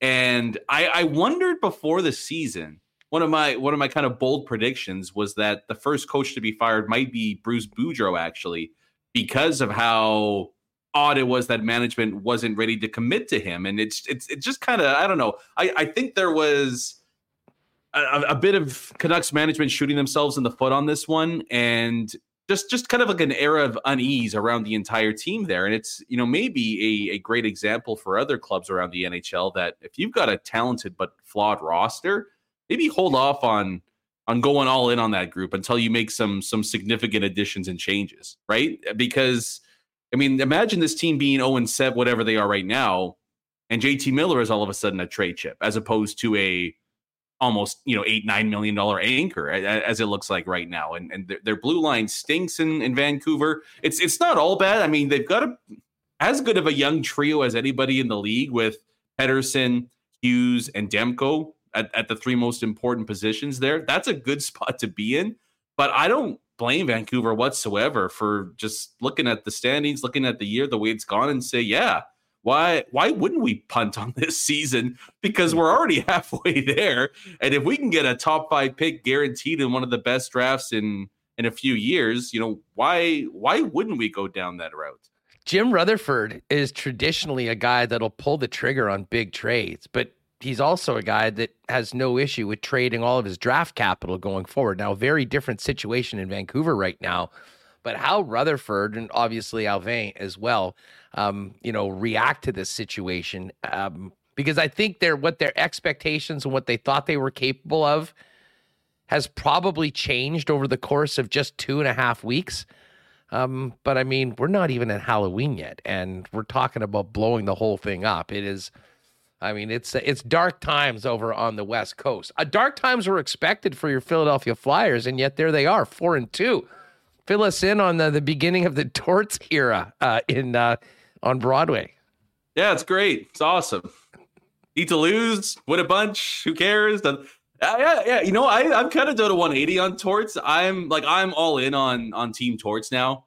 He's a pretty big beauty, and with how much pain this group of players has cost me in the past, I'm 100% on board for Torts, kicking them in the ass basically every chance he gets. But the fact remains, the only reason they have wins right now is because their starting goalie has a .950 save percentage. Newsflash, it's difficult to lose hockey games when your goalie stops 95% of the shots they face. I mean, they're still getting caved in night after night. It's only a matter of time before, eventually, like Chicago, I mean, Arizona's already on this path, but some of these teams do get off to hot starts. But eventually, once you play 20, 30, 40 games, you start to see things correct themselves. I don't really have much hope whatsoever for the Flyers this season. And of course, even when they get off to a hot start, the news just comes out today that, all of a sudden, Sean Couturier has a setback, which, take a shot if you're a Flyers fan. How many times you've heard that one? He's not coming back anytime soon. Cam Atkinson was day-to-day a month ago. Now he's week to week. It's one of those goofy things where the Flyers are perpetually cursed. They're going to deal with injury problems for the rest of my life. So, I don't know. It's the only positive for me is Carter Hart. That's kind of the only thing. The return of Carter Hart is huge. And just as Canadian hockey fans should be happy, because that's a good point. We've talked a lot about whenever we're eventually going to get some best on best hockey, the one thing that has evaporated is the elite Canadian goaltending talent in the league. Carter Hart was thought to maybe be that guy, the next one. And had such a miserable last 18 months or so. I think that is a real positive. The best thing about following Tortorella's team is the doghouse updates. Who has found themselves in Torts' doghouse through the first 6 games of the year? Well, it was paying, I think, -150, but Kevin Hayes, of course, was the first one to enter. I think he's back out already. It was a brief trip to the doghouse. Doesn't seem like a Torts guy. He peed on the carpet. He threw him in. It's okay. He learned his lesson. So it was Kevin Hayes and Travis Konechny, third period benching. What is that? Six games into the year. I'm surprised it took this long. My biggest surprise is that he hasn't gone after James Van Riemsdyk whatsoever. But he's actually been pretty solid. Oh wait, yeah, he broke his finger. He's out for a couple of months now. Never mind. Yeah. So the Hayes versus Torts is going to be a good one. And I think at some point we'll see a D'Angelo versus Torts blow up. He's been okay so far, but that one, maybe Hayes versus Torts is the undercard to the eventual main event. D'Angelo Torts wrestling match at a practice or something like that. Brandon Rewucki with us. Let's get back to tonight's game though before we end this. Kings are an interesting team, 4-4, coming off a nice win against the Lightning. You got Kevin Fiala there, new. We haven't seen a lot of Quinton Byfield right now. He's still getting his feet wet, but Gabe Vilardi's been the big story so far with 9 points in his first 8 games, playing out of the top 6. What do you think about the Kings and the big challenges for the Jets to try to replicate what they did to the Blues tonight to start this road trip? It's going to be a big test for this club's bottom 6. I mean, maybe the biggest test they've had so far. I mean, LA is a really deep team. I still think the Kings are kind of underrated league-wide. They've got some good talent inside their top 6, but their bottom 6 was really what 8 teams alive last year. And I'll be intrigued to see how the Winnipeg Jets go at that without having the last change. If the third and fourth line maybe get it taken to them a little bit in this one. The big story for me from the Kings has actually been Brant Clark, this 19-year-old they drafted in, I think, in the first round last year. He's probably not going anywhere. That's always a big help, hey, when you can get an 18-year-old, 19-year-old kid in the lineup and you give him some ice time, and looks like we're not sending him back anywhere anytime soon. So it's been a really, really good start for the young kid there. I don't know if it's surprising or unsurprising, but goaltending forever has been LA's backbone, and it stinks right now. Quick at least has the excuse of being 37 with those Gumby hips of his. We'll see if he can get back to where he was last year, but it's been a couple of rough years for Cal Peterson here. So they don't give up a ton of shots, the LA Kings, but with the way the goaltending has played for them so far, wouldn't be shocked to see Scheifele and maybe Kyle Connor get the monkey off his back and finally get onto beat a goalie for the first time this season. But I think for those that were concerned about the bottom six, tonight's game might go a long way to either answer those concerns or maybe add a little stoke to the fire there.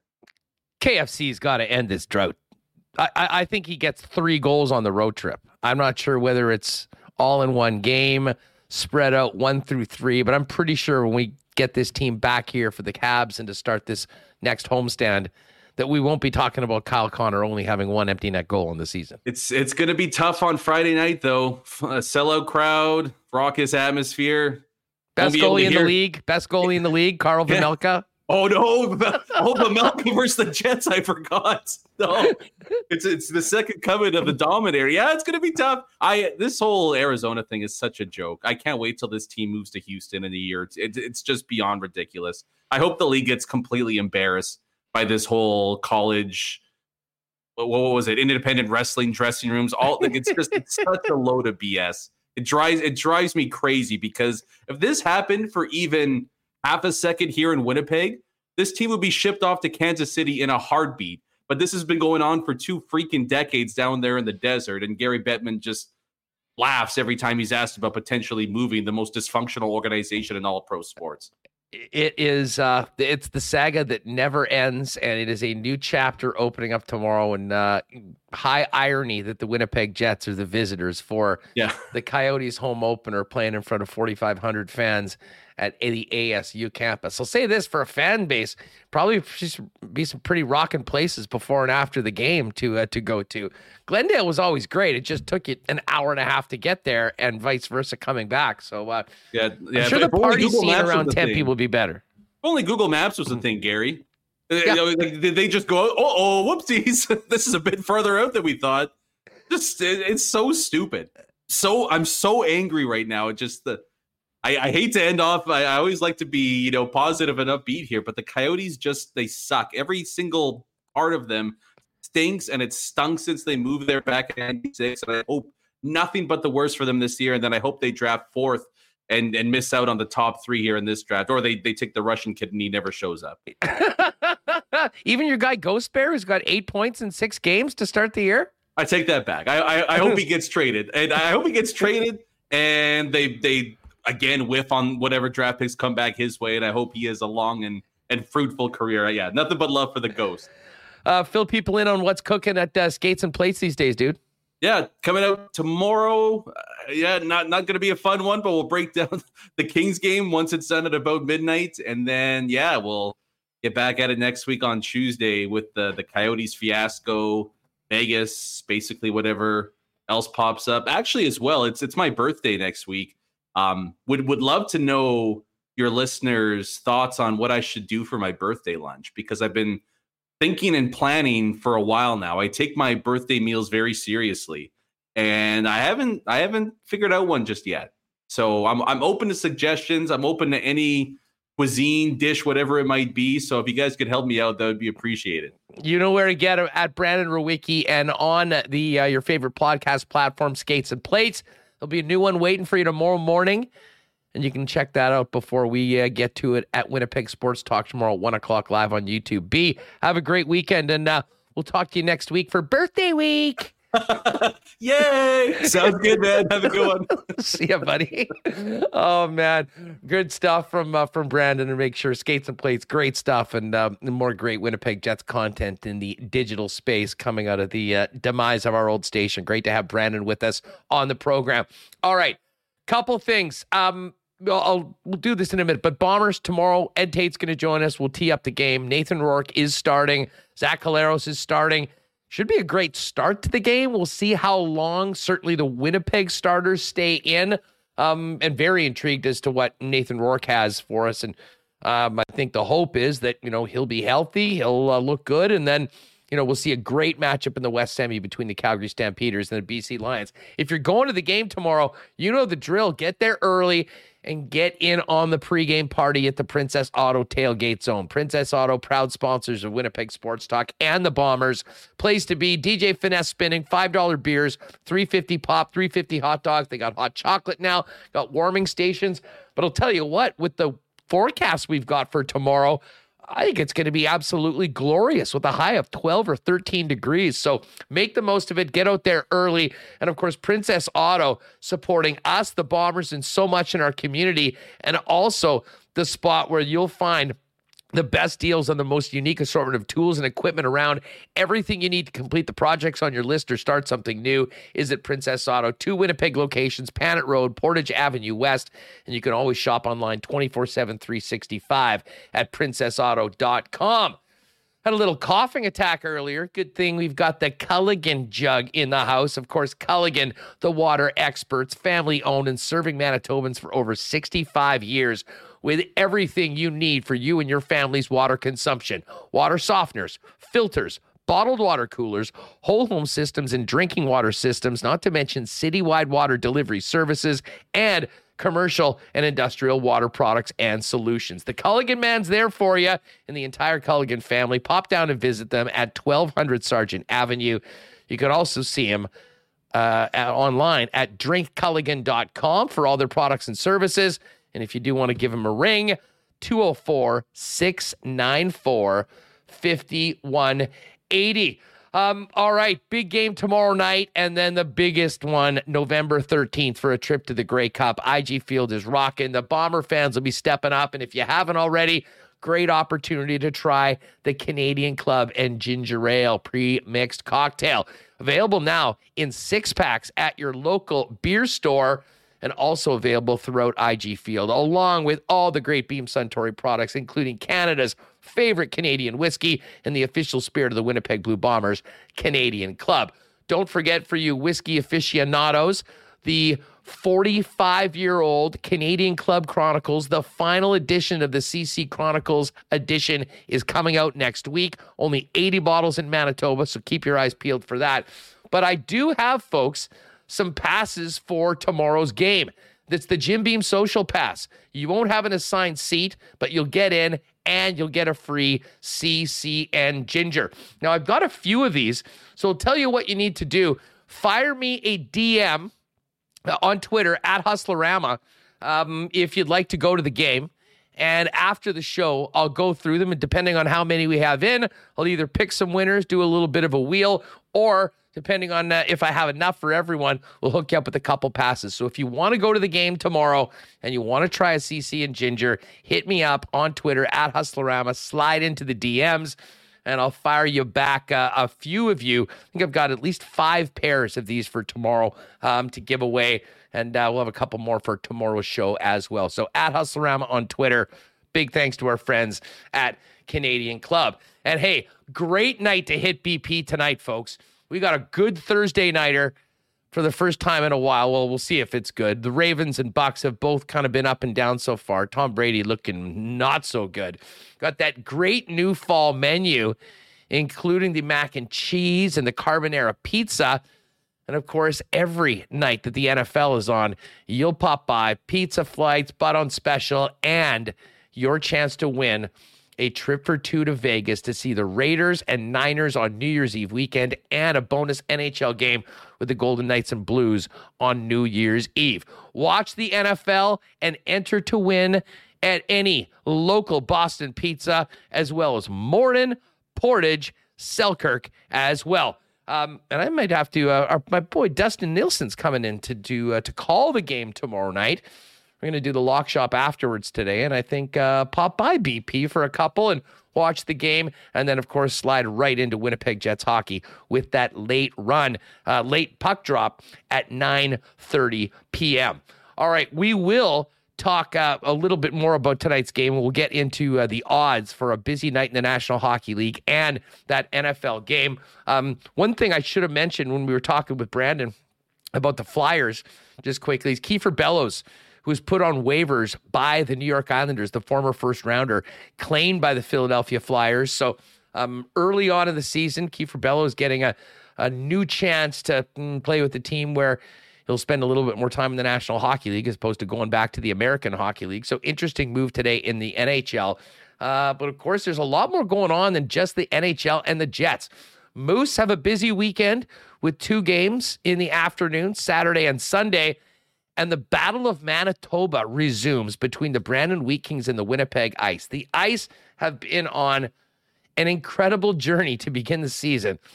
11-1 on the year, all games on the road, including a 19-game road trip out west. But Saturday night, the Ice Cave will be rocking with the Ice's home opener in the second half of a home-and-home with their rival Brandon Wheat Kings.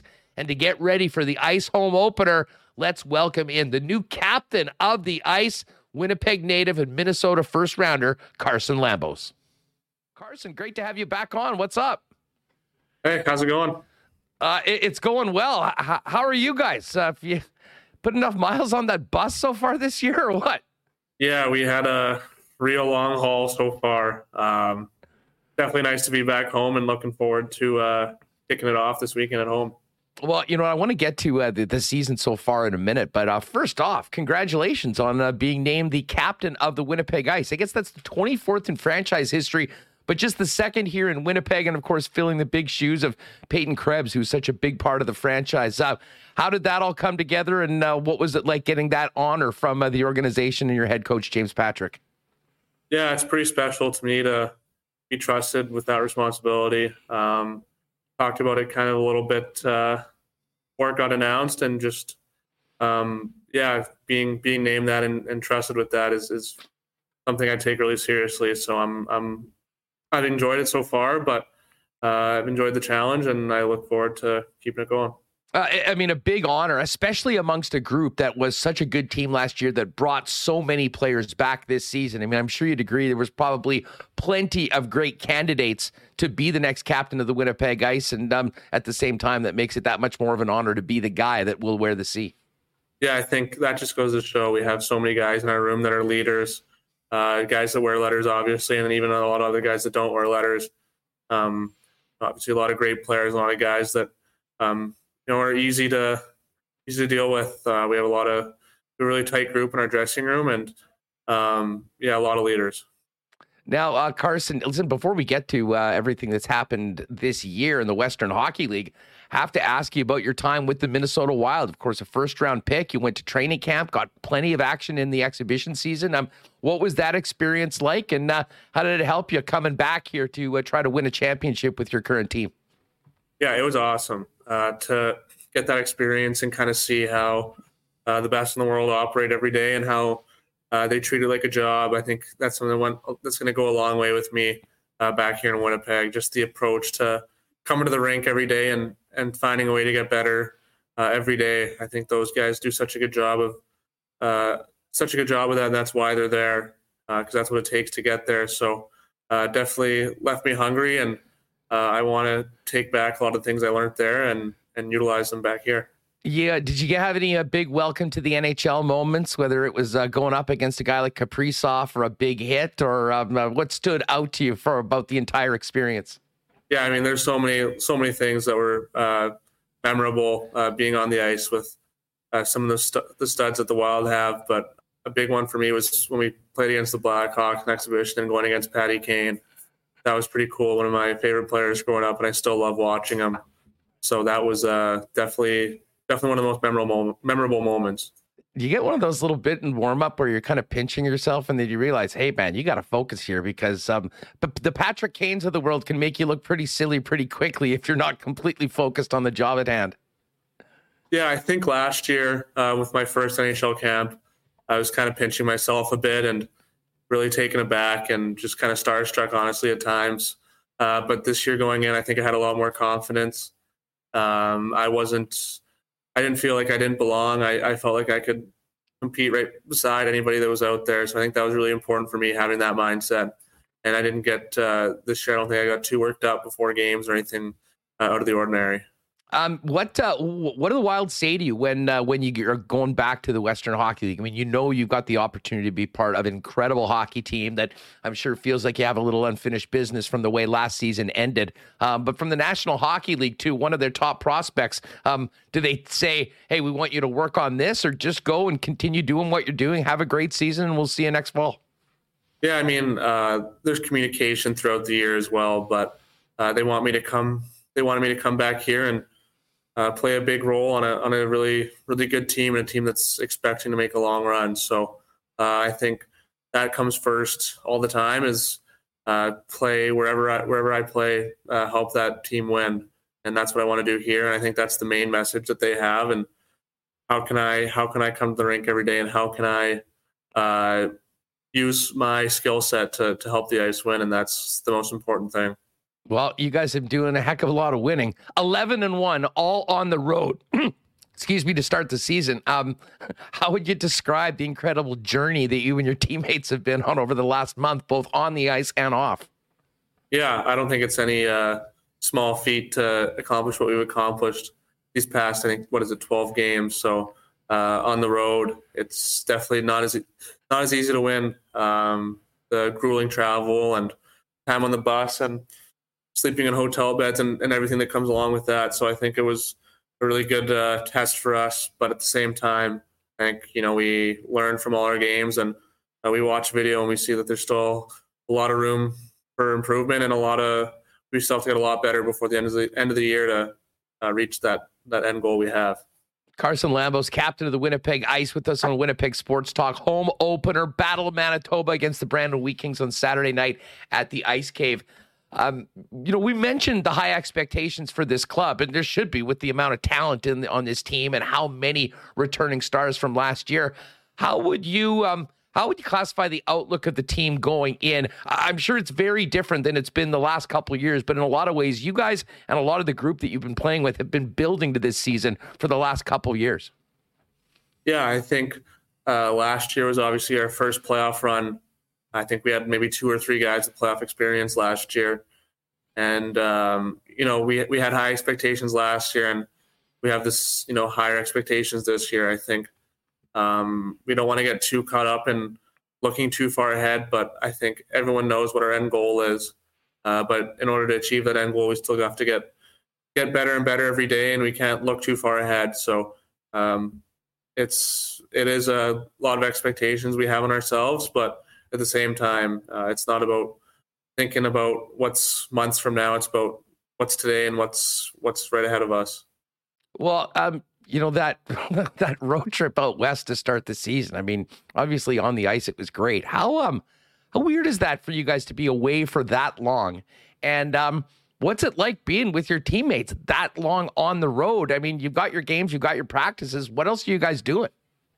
Yeah, I think it was about 19 days we were on the road. So it can be a grind at times, but I think it's in a lot of ways, it's a good thing to do it early in the year. We have a lot of new guys on the team, and haven't seen each other for 3-4 months. So being on the road, you really have no option but to hang out with each other all the time. So in that way, kind of you butt heads a little bit for sure over the course of that much time with whatever it is, someone's feet in your face on the bus or someone eating first before you. And it just like little things, you get kind of petty, but it's fun. And that's the stuff that really kind of gets a good relationship between teammates. And I think we really grew a lot just as a group of guys and a group of family on the road like that. Carson, what are the long bus rides like? I mean, I remember back in the day, it was basically there's like 2 movies. One of them was Slapshot, and you watched it over and over and over again. Guys doing their own things with their headphones and video games. Are you watching movies as a team, or is it all of the above when you put that many kilometers on the odometer? Yeah, it's definitely long.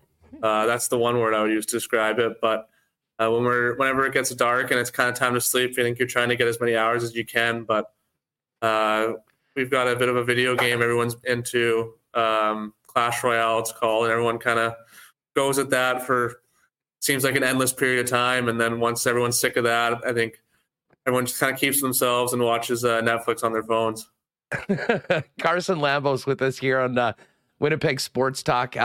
How excited are you guys to finally be able to play in front of your home fans for the first time this season in the regular season after, being away for so long and then having that exciting playoff run that filled the building every night and obviously just fell short of your ultimate goal? Yeah, we're pumped. I think there's a bit of an excitement between everybody. We were talking about it already and how the Ice Cave at the Wayne Fleming there is our favorite rink, and we've had a lot of success there in the past. So I think everyone's just so excited to get back in front of our home fans and just do that. And it's there's definitely a bit of a buzz in our dressing room about it. And even better for the home openers to be part of a home and home and the great rivalry that is the Battle of Manitoba. You're a Winnipeg guy. You're now the captain of the Winnipeg Ice. Brandon has always been the team in Manitoba until the Ice came here. Fill people in that maybe haven't been a part of that rivalry. What's developed over the last couple of years and the respect, but also, really wanting to beat those other guys and making sure that you guys have top billing in the province. Yeah, I think as soon as we moved here, when I was in my 16-year-old year, I think we played them 8 or 9 times that year. It was something crazy. And, there's not a lot of love between the two teams. They've had a good team every year since we moved here. And I think so have we. So it's a lot of good battles, and we definitely, have to respect the opponent. But at the same time, there's not a lot of love out there between us and them. So it's definitely some hard fought games, and it's a lot of fun. It's games that kind of I think everyone has circled, and we look forward to. There's so much talent on this team. It's probably a good situation for young Zach Benson to be in going into his draft year as a touted high prospect. Of course, you were a first rounder a couple years ago. Last year, you had Connor Geekie and Matt Savoy. Draft year is interesting, and maybe you can speak to the pressures that one feels both, on a day-to-day basis, but a lot of things that are outside of your control. And how much are veterans like yourself going to help a lot of everything that goes into draft year and the attention that'll be on Zach going into his potentially another top 10, top 5 pick? Yeah, Zach's obviously a really special player.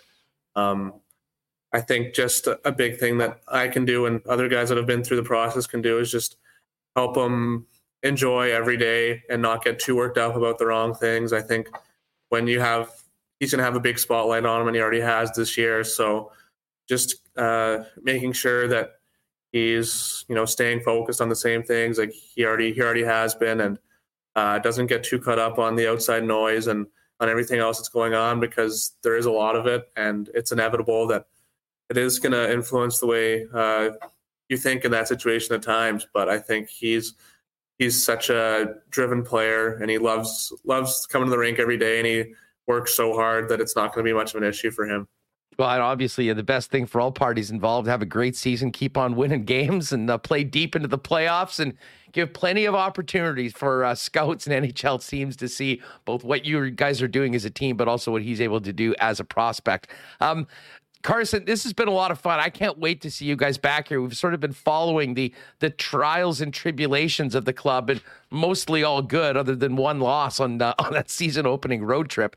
But to come back, get some home cooking, see some of the fans back, it's going to be a great way to start the season. Just before we go, we mentioned the expectations. With all of you guys coming back again, being the number 1 ranked team in the country going into the season, what has James Patrick had to say to you guys about trying to stay in the moment, trying to focus on the task and the game at hand, and dealing with the high expectations that the Winnipeg Ice have going into this season, and obviously their home portion of the schedule beginning on Saturday night? Yeah, I think James does a good job keeping us level-headed. We obviously have a really good record right now, but I think especially the guys that were through it last year, knowing that we haven't really accomplished accomplished what we want to accomplish yet. And every game, even if we're winning, there's things we need to work on. And he does a good job of that and helping us and forcing us to recognize what we need to get better at. Well, listen, you guys had a hell of a start to the season. I'm sure it's going to continue once you get to home ice. Saturday night, Wheaties, Ice, Battle of Manitoba. Doesn't get any better than that to start off the season. Carson, let's do this again later on. Congratulations again being named captain of the club. Good luck on Saturday, and we'll look forward to having you and your teammates back here as we follow the ice all season long to the playoffs. Awesome. Thanks. Thank you for having me. All right, great stuff with Carson Lambos. Ice home opener Saturday night, part of a big weekend of hockey locally, even with the Jets on the road. Moose with a couple of afternoon games in the Battle of Manitoba, Friday in Brandon and Saturday at the Ice Cave. Big thanks to Carson Lambos, and congratulations again to him on being the new captain of the Winnipeg Ice. Speaking of thanks, we're going to give a shout out to Nick and Nikki. And listen, with this nice weather we've got over the course of these few days, might be a great day to get the family out for a walk and head down to one of the 4 Nick and Nikki DQs for one of those amazing blizzards. And for my money, the most underrated burger in the fast food game, the DQ Stack Burger. 4 locations for Nick and Nikki. DQ Niverville, DQ Northgate, DQ Polo Park, and DQ St. Anne's. And as I mentioned yesterday, congratulations. I believe they're bringing a pita pit out to Niverville as well. And we're going to have to get out there for one of those games now that Niverville's the newest team in the Manitoba Junior Hockey League. And we'll certainly hit DQ on the way there. Of course, great sponsors of ours since day one of Winnipeg Sports Talk. Can't thank them enough. And one of the most delicious sponsors we have for all of you to support. And by the way, if you are thinking that DQ ice cream cake might be a great addition to an upcoming event, hit them up on Instagram at DQ Manitoba. Let them know what you want. They'll get it all set up for you for a quick and easy pickup at any local Nick and Nikki DQ. And then you'll be the hero of your next party. And hey, the weekend is coming. We mentioned lots of hockey happening locally. We've got some late night Jets games tonight and tomorrow in LA and Arizona. What better way to get... Oh, and don't forget the Bomber game tomorrow as well. This weekend, I think, has Little Brown Jug written all over it. Winnipeg's favorite local beer and a great sponsor of ours here at Winnipeg Sports Talk. Pop down and see them. And by the way, speaking of, want to get Nick and Nikki, I mean, beautiful weather over the next few days to get another night on the patio, and that beautiful patio that they built down at Little Brown Jug in the Exchange District on William Avenue. Of course, you can pick up the 1919 and all the great Little Brown Jug brews there on William, as well as at your local beer store. And Little Brown Jug also delivers citywide. You can order online at littlebrownjug.ca. All right, we're going to get to some Cool Bet lines, talk a bit about the NFL game tonight. But an old friend of the show is back. My old buddy, Chris Zook, longtime media guy with the Moose, the Bisons, and now doing a little work for the Manitoba Colleges Athletic Association. Zooker, what's up? Oh, Huss, it's been a while. I just want to say congratulations on Remus. I think it's been a year and a half.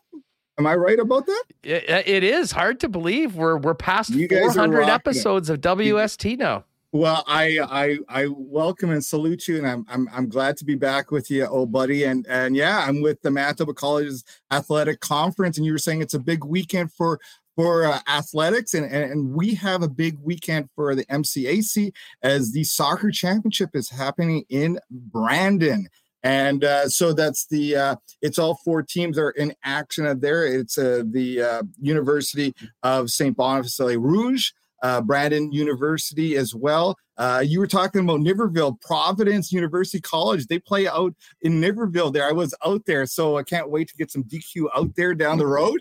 And also then you have Canadian Mennonite University will be in action. It's the big thing about this is now with after the pandemic for MCAC, if you get through the soccer championship and you win it, you actually go to the national. So it's only the second time this will happen this year.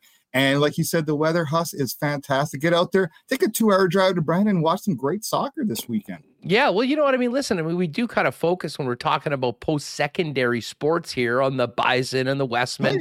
Oh, yeah. But there is some really great things happening at places like CMU, and of course even Red River as well at times in particular sports. You guys have the soccer happening. I guess volleyball as well, a big part of the calendar. That's right. So volleyball is just starting up as we speak tomorrow. So all 4 teams will be in action. USB will be hosting PUC, and CMU is going to be hosting Assiniboia Community College. So that starts up. We have a season preview. Get this, Huss. We got a brand new site, mcacathletics.ca. Nice and shiny for 2022. People can go and take a look at the season preview, the championship write-ups for the soccer, and get all their details to follow all 5 teams in the MCAC this year. By the way, a big shout out for you, Zucker. Craig Smith says, "Hey, Chris, what's going on? Did a great job with U of M for us CFL scouts." Well, there you go. There, I remember with the brown Craig. and gold as well. I mean, a true renaissance man of Winnipeg media over the years. Well, I'll say this. I actually was at a Bison game this weekend. It was fantastic. I saw Brian Dobie and Rich Urbanovich finishing up the 32nd year there with the Bison. They got a big win against Alberta. So it was good to go back to the old stomping grounds there. And I appreciate that from Craig. And you know what? The one thing is, I will say this, Huss, it's a little bit of a hidden secret, right? Like the Bisons are there in the Westman, but these student athletes, they're just as impressive.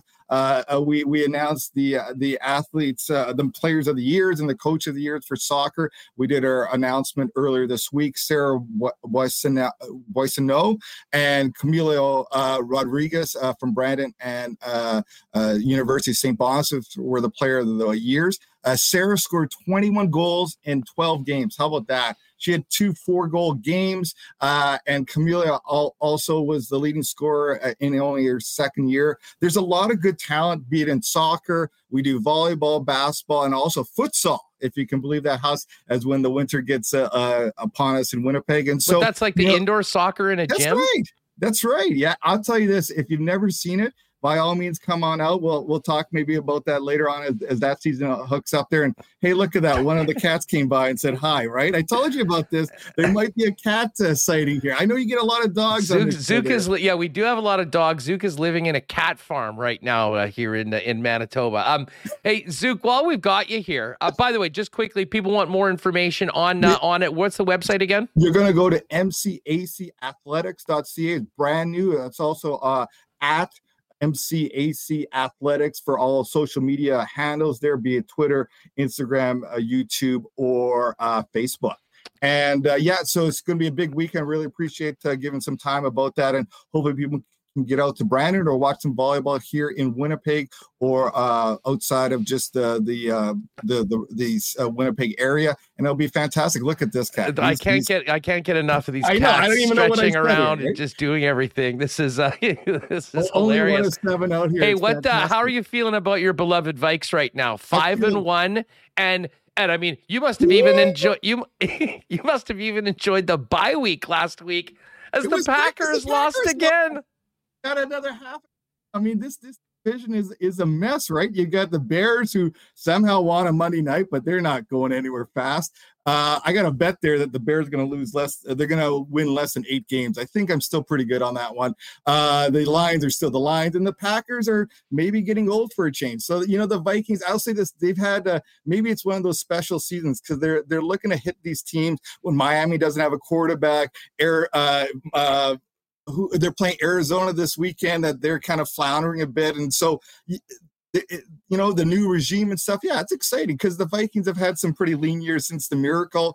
And it's nice that they have a chance, especially if you can give it to Packer fans. Here's the thing, though. You got to be worried that they're going to have too good of a season. They get a bunch of primetime game next year, and then we'll get primetime cuz as opposed to noon Sunday, Kirk, which will be coming up on. We need no primetime cousins. Let me give you one real quick hot take here. You guys I saw this in social media about the Grey Cup halftime show. The CFL is going to announce it next week, right? Here's my suggestion: you get the Sheepdogs, you're going to get Northern Pikes, and you're going to get Queen City Kids. You got your Saskatoon, Regina. Roll it all in one. what more of a party could you have, for Grey Cup week when the Bombers win? You know what? Hey, listen, the Riders won't be representing Saskatchewan on Grey Cup week, so maybe they can get some of their Saskatchewan artists to be a part of it. Not a bad idea. Not a bad idea. And it allows us another little dig at our friends, one province to the west. Zucker, that would be fantastic. Thanks for doing this, pal. Great for stopping by. We'll catch up later on this season. All the best to the student athletes at the big championships this weekend. Really appreciate it, Huss. Always fun to be talking with you. MCACathletics.ca for all your details on Manitoba College's athletic conference. Appreciate it, Huss. Good stuff, dude. There's our old pal, Chris Zook. What a beauty he is. And not a bad fantasy football GM as well. I will give him that. We've got a big tilt coming up over the next couple of weeks with our respective squads. All right, let's get to the lines. By the way, a few people wondering what was up with the lock shop today. Dusty's flying into Winnipeg as we speak. We'll probably get going in half an hour, sometime over the next hour. So wherever you get Winnipeg Sports Talk podcast, make sure you're subscribed to the Lock Shop. Banging out daily content, myself and Dustin Nielsen. Tomorrow, the big show with our best bets for the week in the National Football League. Tonight, though, a little later on, we'll get into this evening's hockey slate and make our picks for the Ravens and Buccaneers, which is where we'll start off the cool bet lines right now to finish up the show. Interesting movement on this one. This was the Ravens were originally favored on the road. Tampa's now a 2-point favorite and minus 125 on the money line. If you do like the Ravens, you're getting a pretty good value on this, considering the way the Bucs looked last week and the week before losing to Pittsburgh. Plus 115 on the money line for the Baltimore Ravens and minus 125 for the Tampa Bay Buccaneers. Full slate of NFL action, with the exception of 2 teams this week. No Chargers, no Chiefs. They're on the bye. And the Chiefs did make a trade today. Interesting, getting former first-rounder Kadarius Toney from the New York Giants for a 3rd-round pick and a 6th-round pick. He'll be under team control for the next 3 years. $4.4 million for the next 2. 5th-year option. Kind of a low-risk, high-reward potential add for the Chiefs at the receiver position in Kadarius Toney. As far as the NHL goes tonight, let's get down right to it. Winnipeg Jets and LA Kings. Jets are plus 122 on the road. Underdogs in this game. LA coming off a nice win against Tampa earlier this week. Minus 145. But as we said, we're interesting on, let's see some goals. Kyle Connor. Will Kyle Connor get a goal?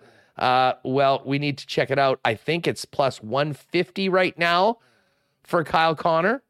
Yeah, plus 150. And as I said, I'm expecting one of these games, Connor is going to go off with a couple.